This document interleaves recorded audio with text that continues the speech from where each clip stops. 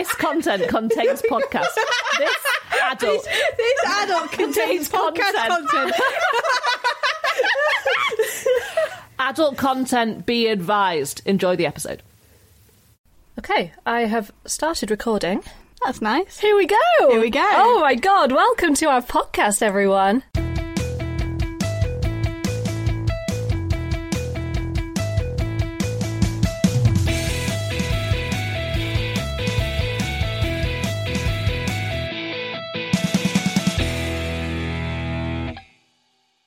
Hello, I'm Elsie. And I'm Meg, and I can't stress how lucky Elsie is to have me here right now. Have you ever wondered why children's television seemed to be so much better when you were a child?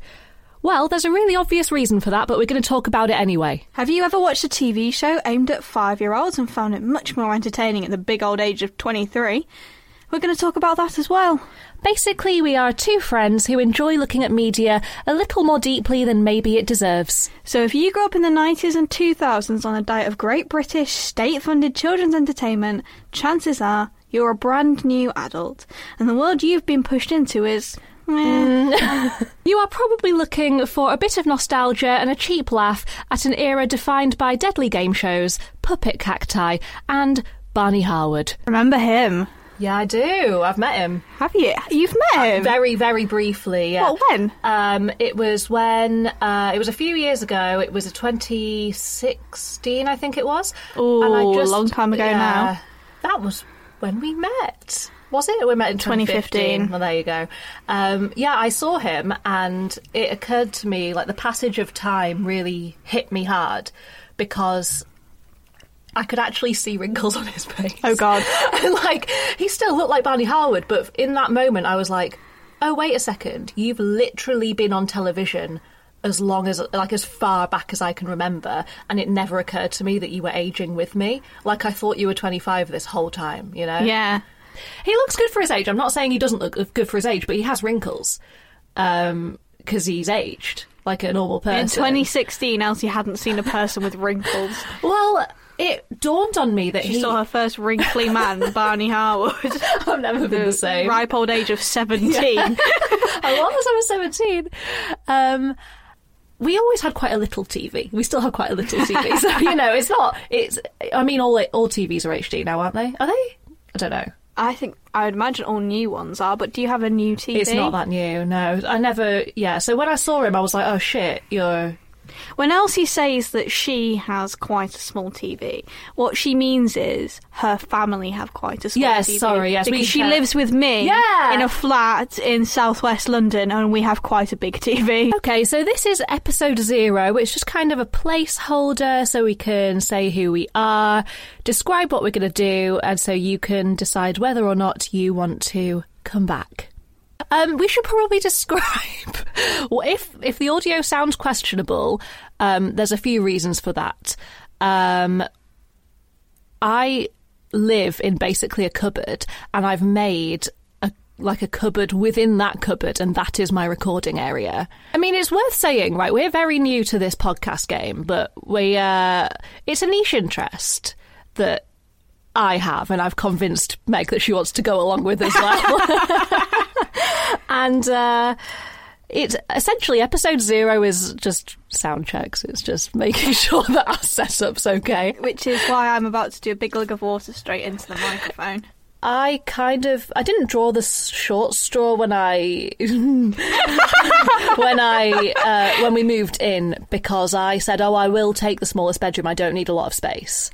And that way I'll be paying less as well. And this was nearly 2 years ago now when it will be 2 years ago now. Yeah. So this was 2 years ago when Elsie hadn't decided that she was going to half her room and make it into a recording studio. Yeah, I have a tiny, tiny little bedroom, and I've divided it, and now we're on the floor. And Meg's leg has gone dead. It's fine, though.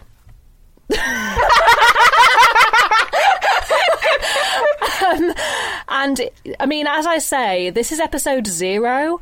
It's just kind of like a placeholder so we can describe what the show is going to be, work out how we're going to do it, and it's essentially a sound test, which we are giving you the privilege of listening to. So basically, we're chatting some pure shit, and you're going to listen to it. Yeah, it'll get better, maybe.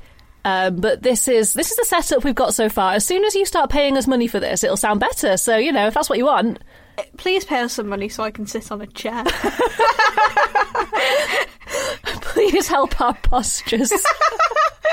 Okay, so I wanted to start this a little while ago, and in between the first, conception and now, it was announced that CBBC would be moving online, which is devastating, I think, but it also provides me with excuse for content.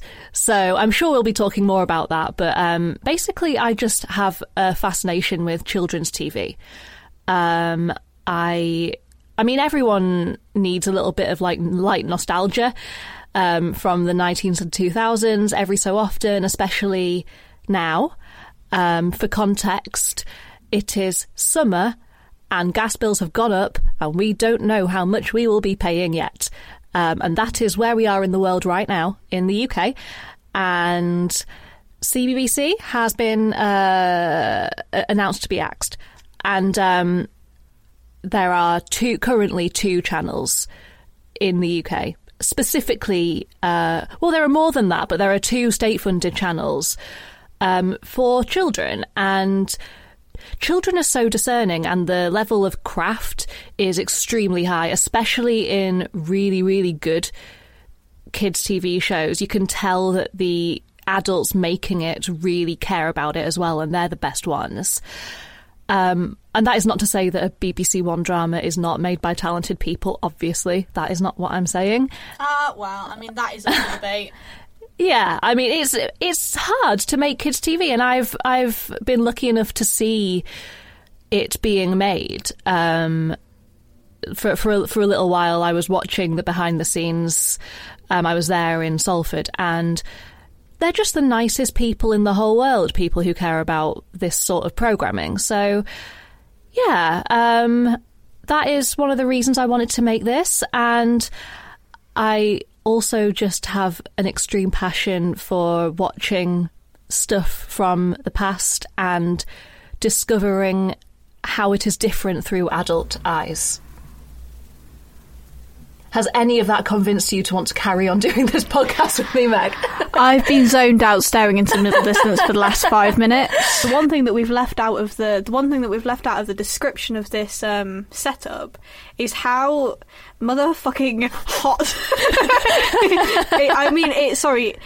It's the 4th of August today, so we've just come out, a couple of weeks ago we came out of a massive heat wave. It's still fairly hot in London, and it has been very, very humid this week, and I am sweating from my ankles in this room. I've never sweat from my ankles before. There's sound panels on the wall, there's a big thick soundproof blanket along one side. It's we're crazy. We are positively glistening. Speak for yourself. Well, I can see you. All right, Edward Cullen. I am glistening like a fucking pig. Greasing your way through the podcast. Slip sliding. So yeah, kids' TV, that's what we're here to talk about. I'm basically waterboard right now. So, I am a big nostalgia whore. So what the point I was building up to making is we're in a time where I think people our age, early 20s, who've just been pushed out into this world, and I kind of feel like we need to look back on the pure joy of kids' TV, because this country has some amazing programming for children. CBeebies especially is treasured by a lot of parents, and we have currently, soon it won't be that way, but we currently have 2 state-funded channels for children, and for 2 different age groups of children, and that can only exist with a lot of adults who care about making that sort of content. I just find it very heartwarming and wholesome that it's something that is so well produced in this country, because it doesn't have to be necessarily. We could just say no, you know? We don't have to make it. That being said, kids will watch some utter bullshit. They're discerning, but not always in a good way. Yes, I'm saying all this praise, but I do want to point out that this podcast will mostly be looking at children's media through adult eyes and absolutely tearing it to shreds, just ripping the arse out of it. Is that all right? Good, thank you. Right, so should we do some proper introductions now that that's out of the way? Yeah, if you feel that that's necessary. Well, I do. I think people want to get to know you. Me? Yeah. Specifically me? Yeah. Not you? Well, that'll come later. Okay. So, who do you think you are? What are you doing in this life? Are you happy in this modern world? Who do you think you are? What are you doing in this life? Well, You're just like your father. You're not worth shit. Who am I? Well, I think I am essentially the same as every other 23-year-old living in a flat share in London in 2022. As in, I've got a money job, but it's not my dream. Yeah. You've got 2 degrees almost and a boyfriend. I mean, that's nice, isn't it? That's nice. That is a nice thing to be able to say. 2 degrees and a boyfriend. I'm highly educated and somebody loves me. Just to get us started, just to know a little bit more about your humble hosts, we're going to do some quick fire questions. Elsie, what's your favourite flavour of Fanta? This is boring, right? This is really boring. Orange is one of my favourite flavours ever of anything, so pretty much the original. If it comes in like those McDonald's, like the McDonald's ones. McDonald's Fanta is your favourite Fanta. It's elite, yeah. I think that is a very, very noble answer. Oh, thank you. I think it's also worth saying, because I think that this tells you more about me than I could in any question, is that recently my coffee and alcohol intake has hit rock bottom. I barely drink coffee anymore. I barely drink alcohol anymore. But what has skyrocketed is the amount of fizzy pop, fun drinkies that I treat myself to. So the reason that I am asking Elsie what her favourite flavour of Fanta is where your mind is. I have had every single fucking flavour of Fanta that exists in the last 3 months. And I'll tell you, hands down, lemon, if we're going basic, Fanta lemon can't be beaten, but the peach one is worldy. It's so good. It's good. Listen, listeners, if you don't know this already, Chupa Chup has a line of drinks. Chupa Chup does have a line of drinks. It's got melon and cream, and it's pretty good. Yeah, I had the mango one last night. That was quite good. In our little corner shop last night, we found, what was it, Mountain Dew Flaming Hot, was it? Yeah, it was Flaming Hot Mountain Dew. What's that? And the thing is, I didn't buy it because, well, I didn't fancy diarrhea last night. And yet... I still had diarrhea last night, but it wasn't at the hands of spicy Mountain Dew. It was like at the hands of a salad or something. It was. My tummy hurts. It was, though. The salad gave you diarrhea. I'm 23 years old and a salad's giving me diarrhea. Can I tell you something about me? When I was